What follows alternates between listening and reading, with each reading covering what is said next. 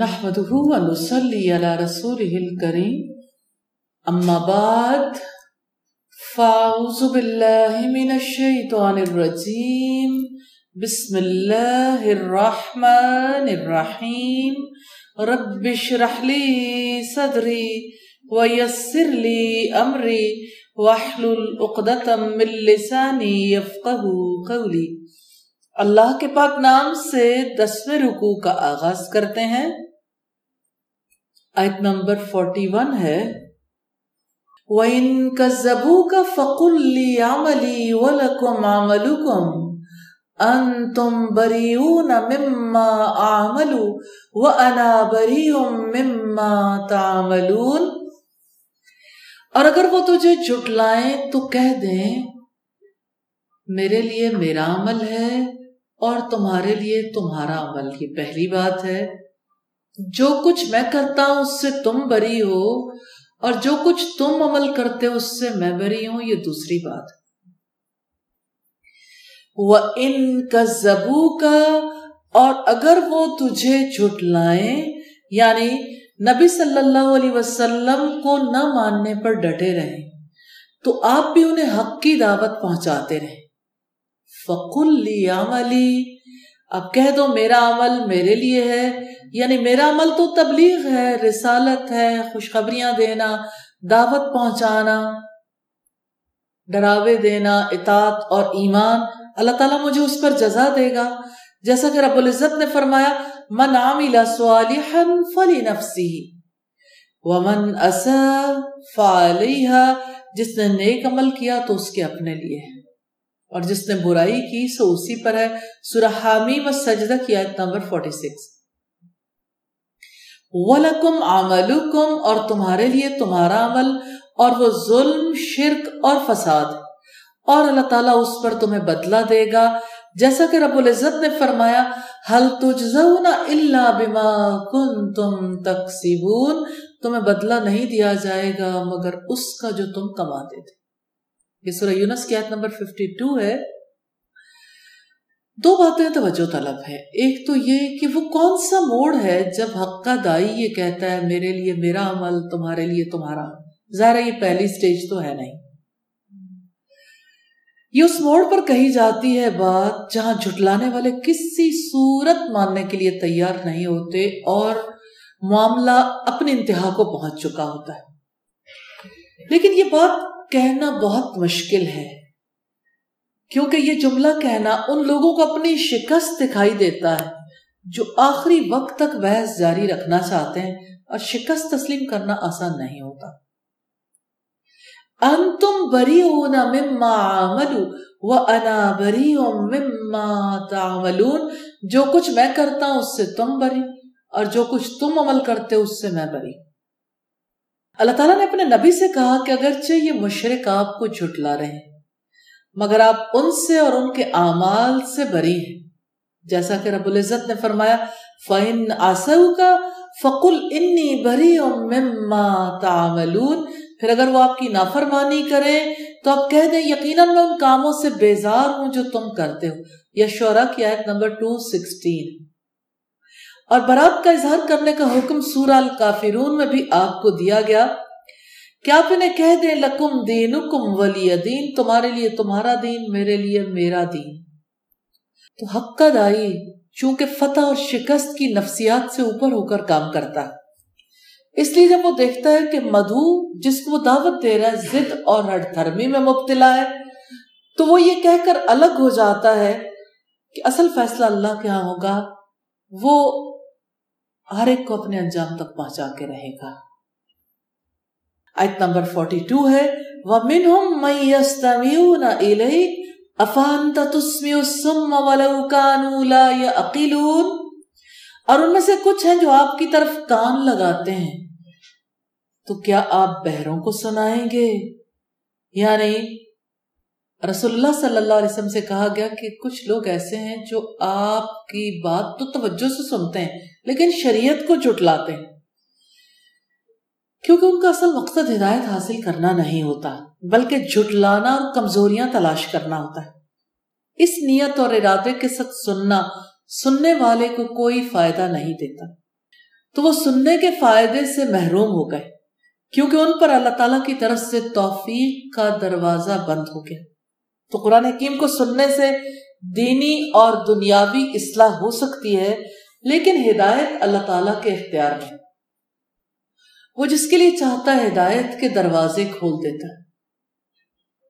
دنیا میں ایسا تجربہ ہم بہت دفعہ کرتے ہیں کہ آپ کسی سے کوئی بات کر رہے ہیں اور آپ کی بات سن کے کوئی ایسے جیسے سنائی نہ ہو، تو عام بات تو عام ہوتی ہے، لیکن دعوت حق کو سن کر کوئی انسنی کا رویہ کیوں اختیار کرے؟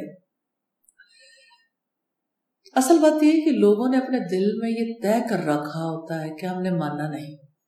اب زندگی میں کہیں بھی دیکھ لیں، جو شخص جب یہ طے کر کے بیٹھ جائے کہ میں نے ماننا نہیں، تو اس کے نتیجے میں اسے کبھی بات سمجھ نہیں آتی۔ آپ یوں سمجھ لیں کہ کوئی اپنی انا کا ڈبہ بنا کے دل میں رکھ لیتا، اور اس ڈبے کے اندر کسی بھی چیز کا جانا انتہائی مشکل، ناممکن۔ تو طے شدہ پروگرام کی وجہ سے کچھ بھی نہیں سمجھتے۔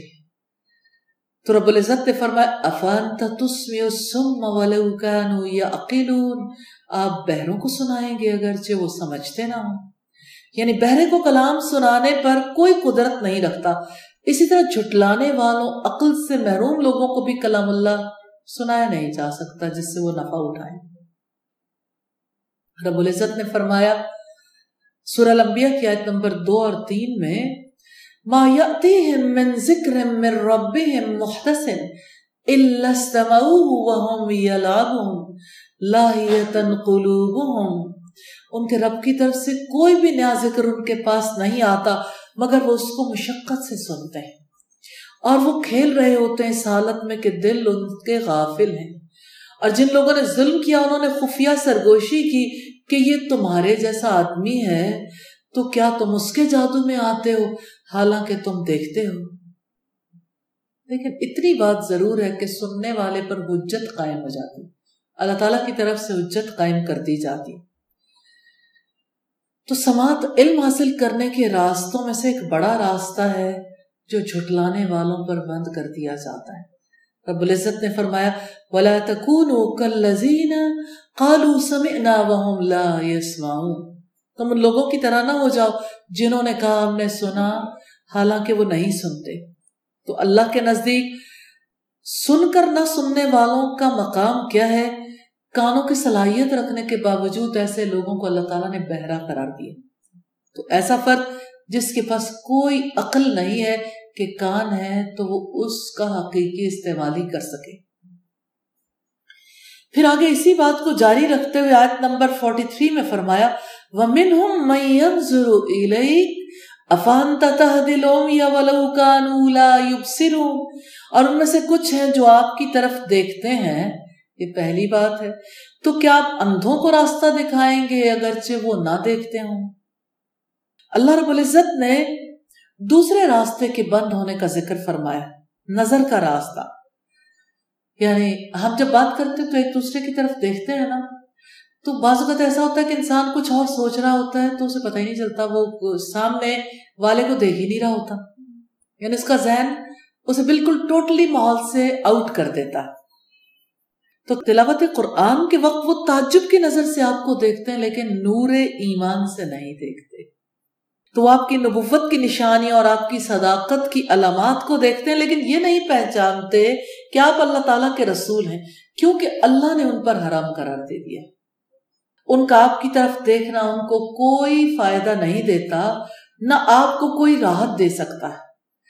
تو جس طرح آپ اندھوں کو راستہ نہیں دکھا سکتے جو بصارت سے محروم، اسی طرح آپ بہروں کی بھی رہنمائی نہیں کر سکتے جب ان کی عقل، سماعت اور بصارت جو حصول علم اور حقائق کی معرفت کا ذریعہ ہے وہ خرابی کا شکار ہو جائے، تب ان کے لیے حق تک پہنچنے کا کون سا راستہ ہے؟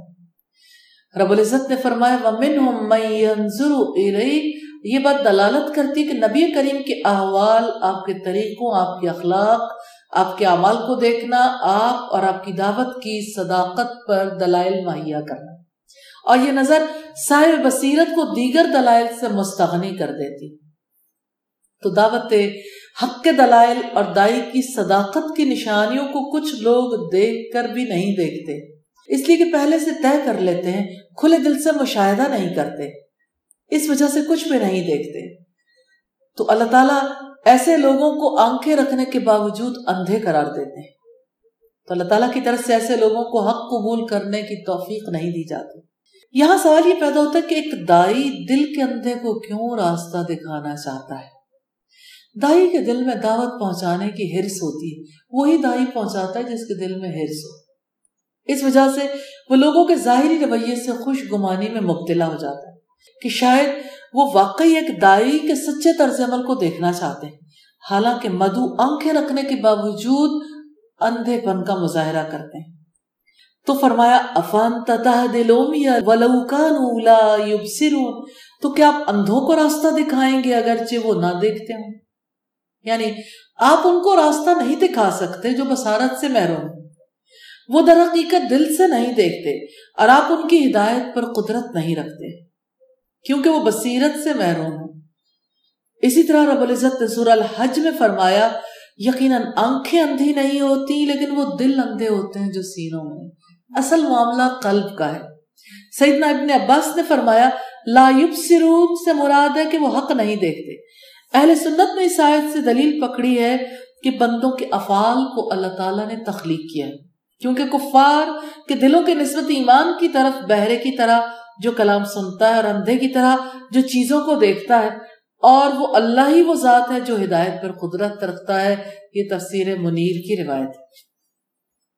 آیت نمبر 44 ہے ان اللہ لا یظلم الناس شیئا ولکن الناس انفسهم یظلمون. یقیناً اللہ تعالیٰ ان لوگوں پر کچھ بھی ظلم نہیں کرتا لیکن لوگ اپنے اوپر خود ہی ظلم کرتے ہیں. ان اللہ لا یظلم الناس شیئا، اللہ لوگوں پر کچھ بھی ظلم نہیں کرتا. اللہ سبحانہ و تعالی کسی کی برائیوں کو کھٹا کر کسی کی نیکیوں میں کمی بیشی کر کے کسی پر ظلم نہیں کرتا. اللہ تعالیٰ قرآن حکیم سے کسی کو ہدایت دیتا ہے، اندھوں کو بینائی عطا کرتا ہے، بہروں کو سنواتا ہے، یا دلوں کے پردے ہٹاتا ہے، یا کچھ لوگوں کو گمراہ اور بے ایمان بناتا ہے، تو کسی پر ظلم نہیں کرتا. وہ جو کام کرتا ہے اپنے علم اور حکمت کا کمال رکھنے پر کرتا ہے، یعنی کمال حکمت سے کمال عدل سے کرتا ہے، کسی پر ظلم نہیں کرتا. وَلَكِنَّ النَّاسَ أَنفُسَهُمْ يَظْلِمُونَ، لیکن لوگ اپنے اوپر آپ ہی ظلم کرتے ہیں. ان کے پاس جب حق آتا ہے تو حق قبول نہیں کرتے. پھر اللہ تعالیٰ سزا کے طور پر ان کے دلوں، کانوں اور آنکھوں پر مہر لگا دیتے.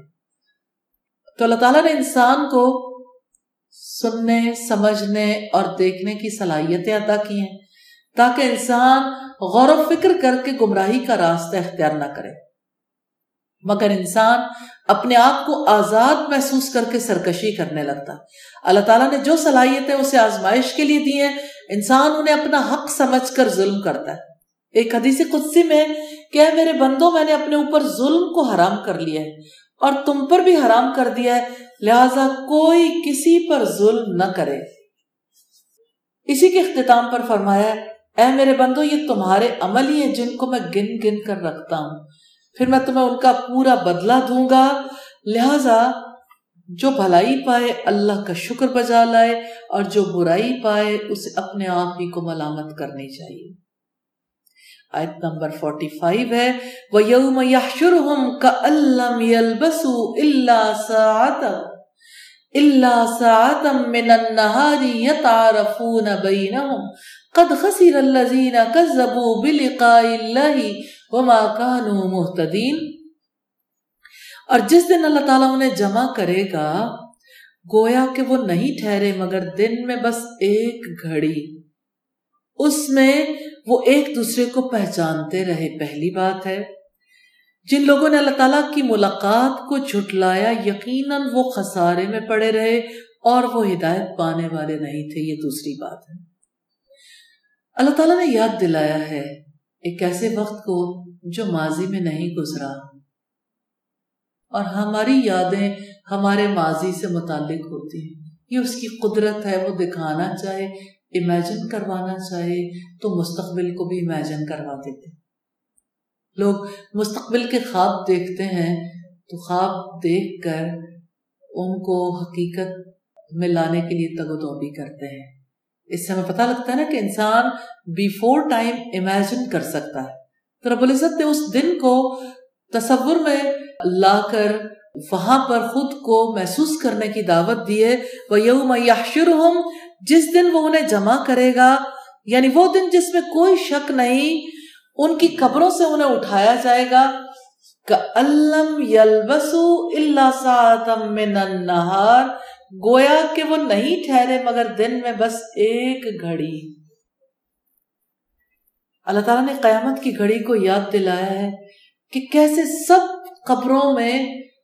قبروں سے اٹھ کر میدان حشر میں جمع ہو گئے، تو انہیں یوں لگے گا دن کا کوئی ایک حصہ ٹھہرے۔ دنیا کی زندگی انہیں بہت کم لگے گی، ایسے ہی جیسے ایک صبح یا ایک شام، جیسے سورہ نازیات میں رب العزت نے بتایا۔ اور اس دن وہ قسمیں کھائیں گے، سورہ روم کی آیت سے ہمیں پتہ چلتا ہے، یتعارفون بینہم، وہ ایک دوسرے کو پہچانتے رہے، یعنی ایسے پہچانیں گے جیسے دنیا پہ پہچانتے تھے، لیکن کوئی کسی کو نہیں پوچھے گا۔ جیسا کہ رب العزت نے فرمایا وَلَا يَسَلُ حَمِيمٌ حَمِيمًا، کوئی دلی دوست کسی دوست کو نہیں پوچھے گا۔ یہ سورہ المعارج کی آیت نمبر 10۔ تو آخرت کے مقابلے میں دنیا کی عمر کی، دنیا کی زندگی کی کوئی حقیقت نہیں۔ قَدْ خَسِرَ الَّذِينَ كَذَّبُوا بِلِقَاءِ اللَّهِ وَمَا كَانُوا مُهْتَدِينَ، جن لوگوں نے اللہ تعالیٰ کی ملاقات کو جھٹلایا، یقیناً وہ خسارے میں پڑے رہے اور وہ ہدایت پانے والے نہیں تھے۔ یعنی خسارے میں وہ ہیں جو جھٹلانے والے ہیں، اور اس کے مقابلے میں متقی کامیاب ہیں۔ رب العزت نے سورہ زمر میں فرمایا قُلْ إِنَّ الْخَاسِرِينَ الَّذِينَ خَسِرُوا أَنفُسَهُمْ وَأَهْلِيهِمْ يَوْمَ الْقِيَامَةِ أَلَا ذَلِكَ هُوَ الْخُسْرَانُ الْمُبِينُ، آپ کہہ دیں کہ یقیناً خسارہ اٹھانے والے وہی ہیں جنہوں نے اپنے آپ کو اور اپنے گھر والوں کو قیامت کے دن خسارے میں ڈال دی۔ سن لو، یہی کھلا خسارہ ہے۔ وَمَا كَانُوا مُهْتَدِينَ، اور وہ ہدایت پانے والے نہیں تھے، یعنی وہ دین قیم پر نہیں چلے، کفر اور گمراہی سے نہیں نکلے، اپنی زندگی میں انہوں نے ہدایت نہیں پائی، اسے خسارے اور دردناک عذاب کے لیے ختم کیا۔ تو بات ہے اس دن کو دور دیکھنے کی، جس کی وجہ سے دنیا کی زندگی نہیں سنواری جا سکتی۔ تو اس دن کا، آخرت کا معاملہ کس کو دور محسوس ہوتا ہے؟ جو آخرت کے معاملے میں سنجیدہ نہیں ہوتا۔ اور اس کے مقابلے میں انسان کو دنیا کی زندگی تب چھوٹی محسوس ہوتی ہے جب انسان اپنے آپ کو اس سچویشن میں محسوس کرتا ہے، یا جب آخرت سب سے بڑی حقیقت کی صورت میں واقع ہو جائے گی۔ دنیا میں انسان آخرت کے لیے سوچنے کو بھی تیار نہیں ہوتا، اس لیے دنیا بڑی لگتی ہے، آخرت چھوٹی۔ آپ نے کبھی سورج کو دیکھا؟ سورج بڑا یا زمین؟ سورج بڑا نا۔ جس وقت سورج نصف النہار پہ ہوتا ہے یا سورج ڈوب رہا ہوتا ہے، سورج بڑا لگتا ہے یا زمین؟ زمین اتنی بڑی لگتی ہے، سورج چھوٹا سا لگتا ہے۔ کتنا بڑا لیسن ہے نا ہمارے لیے، جب چیزوں کو دور سمجھتے ہیں۔ جو چیزیں دور ہوتی ہیں وہ چھوٹی دکھائی دیتی ہیں، بڑی دکھائی نہیں دیتی، اور جو قریب ہوتی ہے وہ بہت بڑی لگتی ہے، جیسے دنیا بڑی لگتی ہے اور آخرت چھوٹی لگتی ہے۔ تو دنیا کی زندگی کی تشبیہ دے کر اللہ تعالیٰ نے سمجھایا ہے کہ دنیا کی زندگی اتنی ہے گویا کہ لوگ دنیا میں آئے اور گئے، یہاں صرف تعارف ہوا اور لوگوں نے کچھ کیا ہی نہیں، بلکہ تعارف بھی مکمل نہیں ہوتا اور لوگ چلے جاتے ہیں۔ پھر اس دنیا کی زندگی سے جو فائدہ نہیں اٹھاتے وہ گھاٹے میں رہتے ہیں، ہدایت نہیں پاتے۔ تو نقصان اٹھانے والے اللہ کی ملاقات کو جھٹلاتے ہیں، تب نقصان اٹھاتے ہیں، کیونکہ وہ ہدایت نہیں پاتے، اللہ کا راستہ گم کر کے نقصان اٹھاتے ہیں۔ آیت نمبر 46 ہے وَإِمَّا نُرِيَنَّكَ بَعْضَ الَّذِي نَعِدُهُمْ أَوْ نَتَوَفَّيَنَّكَ فَإِلَيْنَا مَرْجِعُهُمْ ثُمَّ اللَّهُ شَهِيدٌ عَلَى مَا يَفْعَلُونَ، اور اگر ہم آپ کو اس کا کچھ حصہ دکھا دیں جو ان سے وعدہ کرتے ہیں، یا ہم آپ کو اٹھا لیں تو ہماری ہی طرف انہیں لوٹنا ہے، پہلی بات ہے۔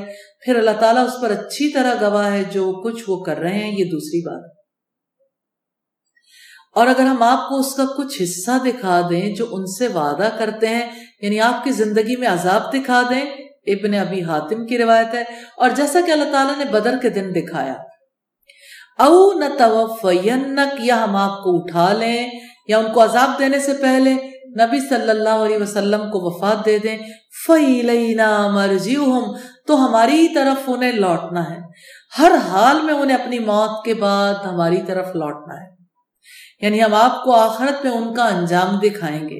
ثم اللہ شہید علی ما یفعلون، پھر اللہ تعالیٰ اس پر اچھی طرح گواہ ہے جو کچھ وہ کر رہے ہیں، یعنی دنیا کی زندگی میں جو کچھ یہ کر رہے ہیں آپ ان کے بارے میں یہ غم نہ کریں کہ دنیا میں وہ بہت کچھ مقام پا چکے، دنیا میں بڑا مال پایا، ان کی شہرت ہوئی، ان کو عزت ملی، آپ غم نہ کریں، اللہ نے ان کے اعمال کو محفوظ کر رکھا ہے جبکہ وہ بھول گئے۔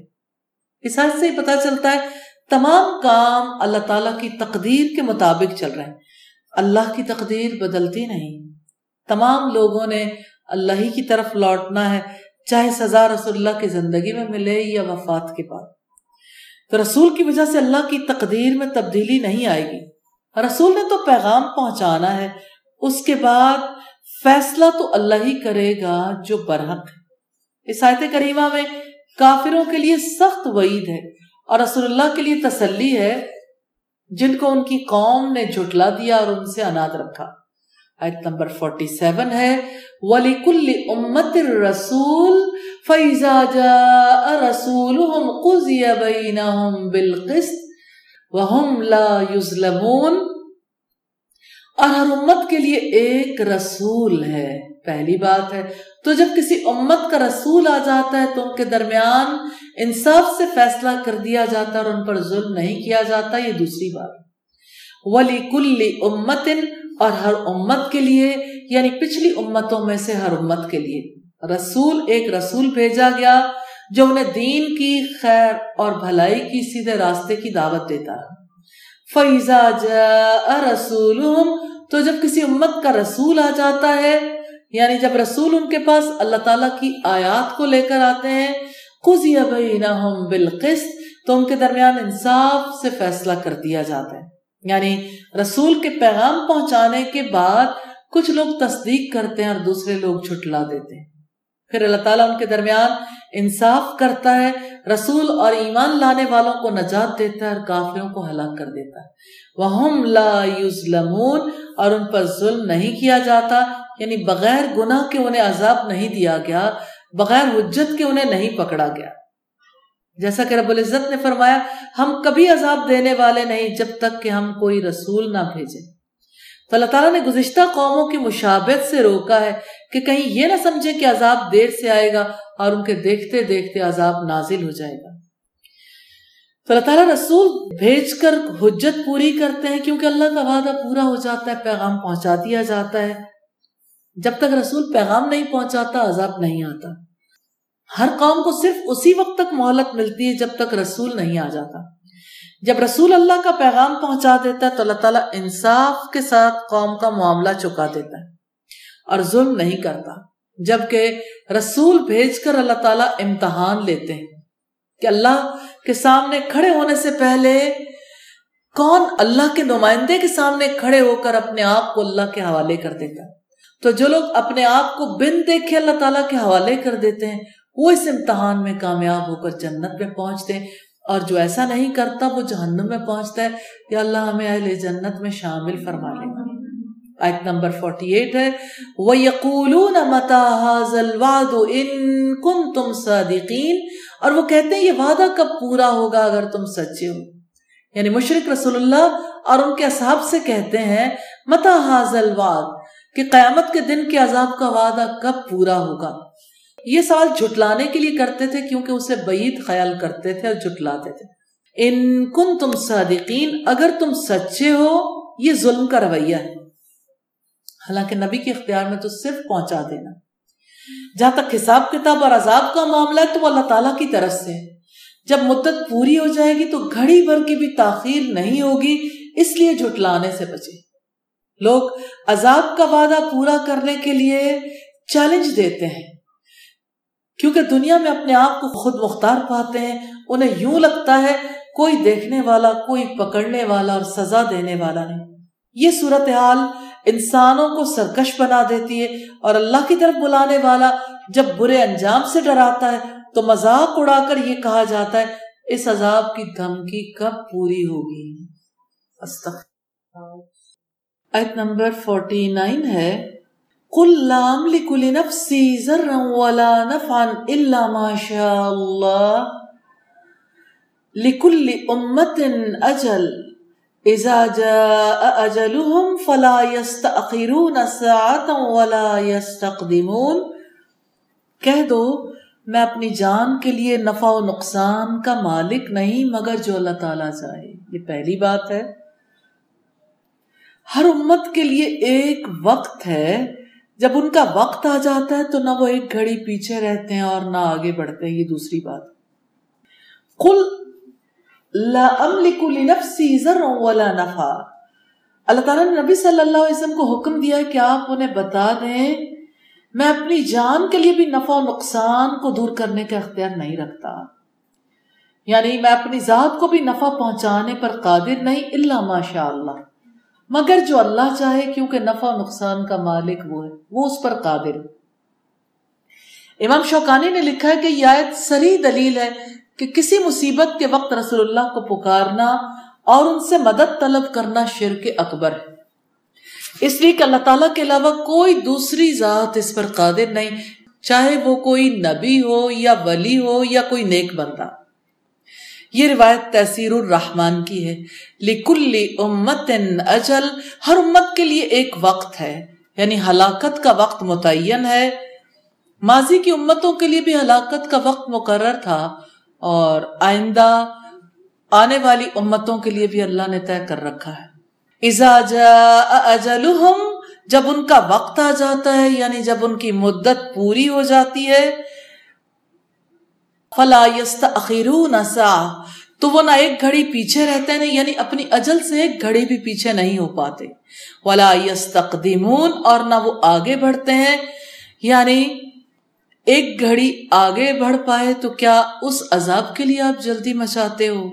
رب العزت نے فرمایا اللہ تعالیٰ کسی جان کو ہرگز مہلت نہیں دے گا جب اس کی مقررہ مدت آ جائے گی، اور اللہ تعالیٰ اس سے پوری طرح باخبر ہے جو تم عمل کرتے ہو۔ یہ المومنون کی آیت نمبر 43 ہے۔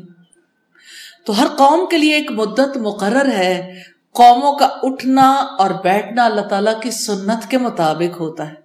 جب کسی قوم کا وقت آ جاتا ہے تو وہ ایک گھڑی بھی آگے پیچھے نہیں کرتا۔ قوموں کا عروج و زوال آنا نہ اتفاقی ہے، نہ بے مقصد ہے، نہ ظلم کے طور پر۔ تو یہ بات کہ میں اپنے فائدے اور نقصان کا مالک بھی نہیں ہوں، یہ ثابت کرنے کے لیے کی گئی ہے کہ سب کچھ اللہ تعالیٰ کی مشیت پر موقوف ہے، یہ اللہ کا اختیار ہے، جب چاہے عذاب لے آئے، نبی کا بھی اختیار نہیں ہے۔ آیت نمبر 50 ہے، قُلْ أَرَأَيْتُمْ إِنْ أَتَاكُمْ عَذَابُهُ بَيَاتًا أَوْ نَهَارًا مَاذَا يَسْتَعْجِلُ مِنْهُ الْمُجْرِمُونَ، آپ کہہ دو کیا تم نے دیکھا اگر اللہ تعالیٰ کا عذاب تم پر رات کو یا دن کو آ جائے، اس میں سے کون سی چیز مجرم جلدی مانگیں گے؟ یعنی آپ ان سے کہہ دیں مجھے بتاؤ تو صحیح، ان اتاکم عذابہ بیاتن، اگر اللہ تعالیٰ کا عذاب تم پر رات کو آ جائے یعنی سوتے ہوئے، او نہارن یا دن کو یعنی تمہارے غافل ہونے کے وقت، ماذا یستعجل منہ المجرمون، اس میں سے کون سی چیز مجرم جلدی مانگیں گے؟ یعنی مشرک کس چیز کے لیے جلدی مچا رہے ہیں، کس چیز کی طرف تیزی سے بڑھ رہے ہیں؟ عذاب کے لیے تاریخیں پوچھتے ہو، فائدہ کیا ہوگا؟ عذاب آئے گا تو برباد ہو جاؤ گے۔ عذاب سے بچنے کے لیے کوشش کرو۔ عذاب کی بات اس لیے نہیں بتائی جا رہی کہ آپ عذاب کے دن اور عذاب کا مہینہ اور اس کی ہسٹری لکھنے کے قابل ہو جاؤ۔ تو عذاب کے جلدی مطالبے کے جوابات میں اللہ تعالیٰ نے شعوری طور پر جھنجھوڑا ہے کہ وہ تو بس آ ہی چکا، وقت معلوم نہیں، ہو سکتا ہے دن کو آ جائے جب تم کام کر رہے ہو، یا رات کو جب تم غافل سو رہے ہو، نہ تم جاگتے ہوئے اس کو رد کر سکو گے نہ سوتے ہوئے۔ عذاب تو گویا آ ہی چکا، دیکھ لو کہ عذاب کے موقع پر تمہاری کیا حالت ہوگی۔ آیت نمبر 51 ہے ثم اذا ما وقع آمنتم به آلان وقد کنتم به تستعجلون، کیا پھر جو ہی عذاب واقع ہوگا اس پر تم ایمان لاؤ گے، تب ایمان لاؤ گے؟ یہ پہلی بات ہے۔ کیا اب، حالانکہ اس کو تم خود جلدی طلب کرتے تھے۔ ثم اذا ما وقع آمنتم به، کیا پھر جو ہی عذاب واقع ہوگا یعنی تم جھٹلانے کا سلسلہ جاری ہی رکھو گے؟ کیا جب عذاب نازل ہو جائے گا پھر ایمان لاؤ گے؟ جبکہ کافر عذاب دیکھ کر کہیں گے ربنا ابصرنا وسمعنا فرجعنا نعمل صالحا انا موقنون، اے ہمارے رب ہم نے دیکھ لیا، ہم نے سن لیا، چنانچہ ہمیں واپس بھیج دے، ہم نیک عمل کریں گے، بلا شبہ ہم یقین کرنے والے ہیں۔ سجدہ کی آیت نمبر 12۔ تو کیا اس دن ایمان لانا تمہیں نفع دے گا؟ اس دن ایمان لانا کسی کو نفع نہیں دے گا۔ آلانا، اب یعنی عذاب کے وقت، شدت کی سختی میں، وقد کنتم به تستعجلون، حالانکہ اس کو خود تم جلدی طلب کرتے تھے، یعنی اس عذاب کے لیے تم جلدی مچاتے تھے۔ اپنے بندوں کے بارے میں اللہ تعالیٰ کی یہ سنت ہے کہ وقوع عذاب سے قبل اگر وہ منانے کی کوشش کرتے ہیں تو ان سے اپنی ناراضگی کو دور کر دیتا ہے، اور جب اللہ کا عذاب واقع ہو جاتا ہے تو کسی نفس کو ایمان لانا کوئی فائدہ نہیں دیتا۔ جیسا کہ فرعون نے ڈوبتے ہوئے کہا تھا کہ میں ایمان لایا، جس پر بنی اسرائیل ایمان لائے ہیں اس کے سوا کوئی معبود نہیں، میں فرما برداروں میں سے ہوں، تو اس کو جواب دیا گیا کیا اب، حالانکہ بلا شبہ اس سے پہلے تو نے نافرمانی کی اور تو فساد برپا کرنے والوں میں سے تھا۔ یہ سورہ یونس کی آیت نمبر 91۔ تو آلانا کہہ کر رب العزت نے توجہ دلائی ہے کہ اب بچنا چاہتے ہو عذاب دیکھ کر جس کے لیے تم جلدی کر رہے تھے؟ اب جو ایمان لا چکے ایمان لا چکے، اب تمہیں تو کوئی فائدہ نہیں ہوگا، وقت گزر گیا، اب پچھتاوے کے سوا کچھ نہیں۔ آیت نمبر 52 ہے ثم قیل للذین ظلموا ذوقوا عذاب الخلد هل تجزون الا بما کنتم تکسبون، پھر ان لوگوں سے کہا جائے گا جنہوں نے ظلم کیا کہ ہمیشگی کا عذاب چکھو۔ پہلی بات ہے تمہیں بدلہ نہیں دیا جائے گا مگر اس کا جو تم کماتے تھے۔ دوسری بات یعنی جب قیامت کے دن ان مجرموں کو آگ میں داخل کیا جائے گا تو جنہوں نے اپنے اوپر ظلم کیا، شرک اور نافرمانی کے کام کیے، انہیں جہنم کے داروغے کہیں گے ذوقوا عذاب الخلد، ہمیشگی کا عذاب چکھو۔ ظالموں سے قیامت کے دن شرمسار کرنے کے لیے ڈانٹ کر کہا جائے گا اب عذاب کا مزہ چکھو، وہ عذاب جس میں تم ہمیشہ ہمیشہ کے لیے رہو گے، یعنی دردناک دائمی عذاب۔ اللہم اجرنا من النار۔ هل تجزون الا بما کنتم تکسبون، تمہیں بدلہ نہیں دیا جائے گا مگر اس کا جو تم کماتے تھے، یعنی یہ تمہارے کفر کی، نافرمانیوں کی اور رسول کو جھٹلانے کی سزا ہے۔ وہی آگ ہے جسے تم مانتے نہیں تھے، اب بتاؤ کیا یہ جادو ہے؟ یہ اسی کی جزا ہے جو تم دنیا میں کہتے اور کرتے تھے، ہمیشگی کا عذاب چکھو۔ یہ کہہ کر انسان کے شعور کو اللہ تعالیٰ نے کہاں پہنچا دیا؟ میدان حشر میں، کہ دیکھو ایک تو دنیا میں انسان عذاب پہ گرفتار ہوتے ہیں اور ایک وہ عذاب ہے، یوں انسان کو سرکشی کے انجام تک پہنچا کر اس کے شعور کو جھنجھوڑا ہے کہ دیکھو سرکشی سے کہاں پہنچ جاؤ گے، عقل سے فیصلہ کر۔ کیا ہمیشگی کا عذاب قابل برداشت ہے؟ یہ سرکشی کی کتنی بھاری قیمت ہے۔ آیت نمبر 53 ہے وَيَسْتَنْبِئُونَكَ أَحَقٌّ هُوَ قُلْ إِي وَرَبِّي إِنَّهُ لَحَقٌّ وَمَا أَنْتُمْ بِمُعْجِزِينَ، وہ آپ سے پوچھتے ہیں کہ کیا واقعی وہ حق ہے؟ پہلی بات ہے آپ فرما دیں کہ ہاں میرے رب کی قسم یقیناً وہ حق ہے اور تم ہرگز عاجز کرنے والے نہیں۔ یہ دوسری بات۔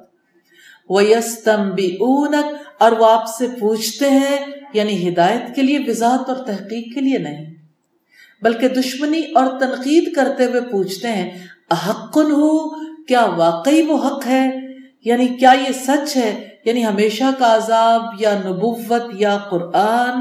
یہ تفسیر قاسمی کی روایت، یعنی کیا یہ سچ ہے کہ زندگی کے بعد دوسری زندگی ملے گی، جب سب کو دوبارہ زندہ کر کے جمع کیا جائے گا، پھر ان کو ان کے اعمال کا بدلہ دیا جائے گا. قل ای وربی انہ لحق، اب فرما دیں کہ ہاں میرے رب کی قسم یقیناً وہ حق ہے. اللہ تعالیٰ نے نبی صلی اللہ علیہ وسلم کو حکم دیا ہے کہ موت کے بعد کی زندگی اور اللہ کے وعدوں اور وعیدوں کی صداقت پر قسم اٹھاتے ہوئے کہہ دیں کہ میرے رب کی قسم اس میں کوئی شک و شبہ نہیں ہے. یہ بات رب العزت نے قرآن حکیم میں مختلف مقامات پر کہی، جیسے سورہ سبا کی آیت نمبر 3 میں، اسی طرح سے سورۃ تغابن کی آیت نمبر 7 میں، قل بلا وربی لتبعثن ثم لتنبؤن بما عملتم، کہہ دو میرے رب کی قسم تم ضرور اٹھائے جاؤ گے، جو کچھ تم نے کیا تمہیں ضرور بتایا جائے گا. اللہ تعالیٰ پر تو یہ بہت آسان ہے. وما انتم بمعجزین، اور تم ہرگز عاجز کرنے والے نہیں، یعنی تم اللہ تعالیٰ کو موت کے بعد دوبارہ زندگی دینے سے عاجز نہیں کر سکتے. جس طرح اس نے پہلی بار پیدا کیا، ایسے ہی تمہیں دوبارہ پیدا کرے گا اور تمہیں تمہارے اعمال کی جزا دے گا. یہ تفسیر سعدی کی روایت ہے. یہی بات سورہ العنکبوت کی 22 نمبر آیت میں بھی رب العزت نے ارشاد فرمائی. تو جب دنیا میں انسان دیکھتا ہے اللہ کا قانون حرکت میں نہیں آ رہا تو وہ غافل ہو جاتا ہے، مگر جب اللہ کا فیصلہ ہوگا تو خود کو بے بس پا کر سب کچھ مان لے گا. پھر ماننے کا کیا فائدہ؟ جب سچائی سامنے آئے گی پھر تو انسان سزا سے بچ نہیں پائے گا. یا اللہ ہمیں اپنی سزاؤں سے بچا لینا. تو منکرین کے سوال پر کیا یہ حق ہے، رب کی قسم کھا کر یقین دلانے کی کوشش کی ہے جبکہ وہ رب کو ہی نہیں مانتے. سوال یہ پیدا ہوتا ہے کیوں؟ جس رب کی طرف رسول بلاتا ہے وہ اس نام کی جھوٹی قسم نہیں کھا سکتا. یہ بات تو منکرین بھی جانتے تھے، اور یہ بات اتنی سچی ہے کہ اس پر اللہ تعالیٰ کے نام کی قسم کھائی جا سکتی ہے. تو چونکہ رسول دعوت دیتے ہیں اللہ کی جانب، اس لیے جب وہ قسم کھاتے ہیں تو لوگوں کو یقین آتا ہے. اس رکوع کا موضوع ہے جھٹلانے والوں کو کوئی راہ راست نہیں دکھا سکتا. 2 بنیادی باتیں ہیں. نمبر 1 جھٹلانے پر آپ کہہ دیں، اور دوسری بات ہے کہہ دو. اور بار بار مختلف آیات میں یہی بات کہی گئی. ہم کیا کریں؟ اللہ ہی کو نفع و نقصان کا مالک سمجھنا ہے، اپنا جائزہ لینا ہے. کیا میرے دل کو یقین ہے میرے اختیار میں اپنا نفع اور نقصان بھی نہیں ہے، اور اللہ کا عذاب اچانک یا رات کو یا دن کو آ جائے تو کوئی بچا نہیں سکتا، اور ہر ایک اپنے اعمال کا ذمہ دار ہے. یا اللہ ہمیں اپنے اعمال کو درست کرنے کی توفیق عطا فرما دینا. مقصد زندگی کی بات ہے رسول اللہ پر ایمان لانا. اللہ ہمارا رب ہے، اللہ تعالیٰ لوگوں پر ظلم نہیں کرتا، وہی نفع اور نقصان کا مالک ہے. رسول اللہ ہمارے رہنما ہے.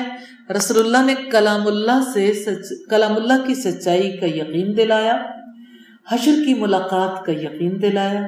انجام کی بات ہے ظالموں کے لیے ہمیشہ کا عذاب. کامیاب لوگوں کے رویے ہیں سچائی، وعدہ پورا کرنا. ناکام لوگوں کے رویے ہیں نبی صلی اللہ علیہ وسلم کو جھٹلانا، اپنی جان پر ظلم کرنا، ہدایت کے راستے پر نہ ہونا، جرم کرنا، عذاب کے لیے جلدی کرنا، اللہ تعالیٰ سے ملاقات کو جھٹلانا. آؤ کچھ کر لیں، حشر کی ملاقات کا یقین کرنا ہے اور یقین دلانا ہے انشاءاللہ. منزل ہے کہاں تیری؟ کیا میں نے جھٹلانے والوں کے مزاج کو سمجھنے کا ارادہ کر لیا ہے؟ کیا میں نے کلام اللہ کی سچائی کا یقین حاصل کرنے کا ارادہ کر لیا ہے؟ کیا میں نے حشر کی ملاقات کا یقین حاصل کرنے کا ارادہ کر لیا ہے؟ یا اللہ ہمیں یقین عطا فرما دے.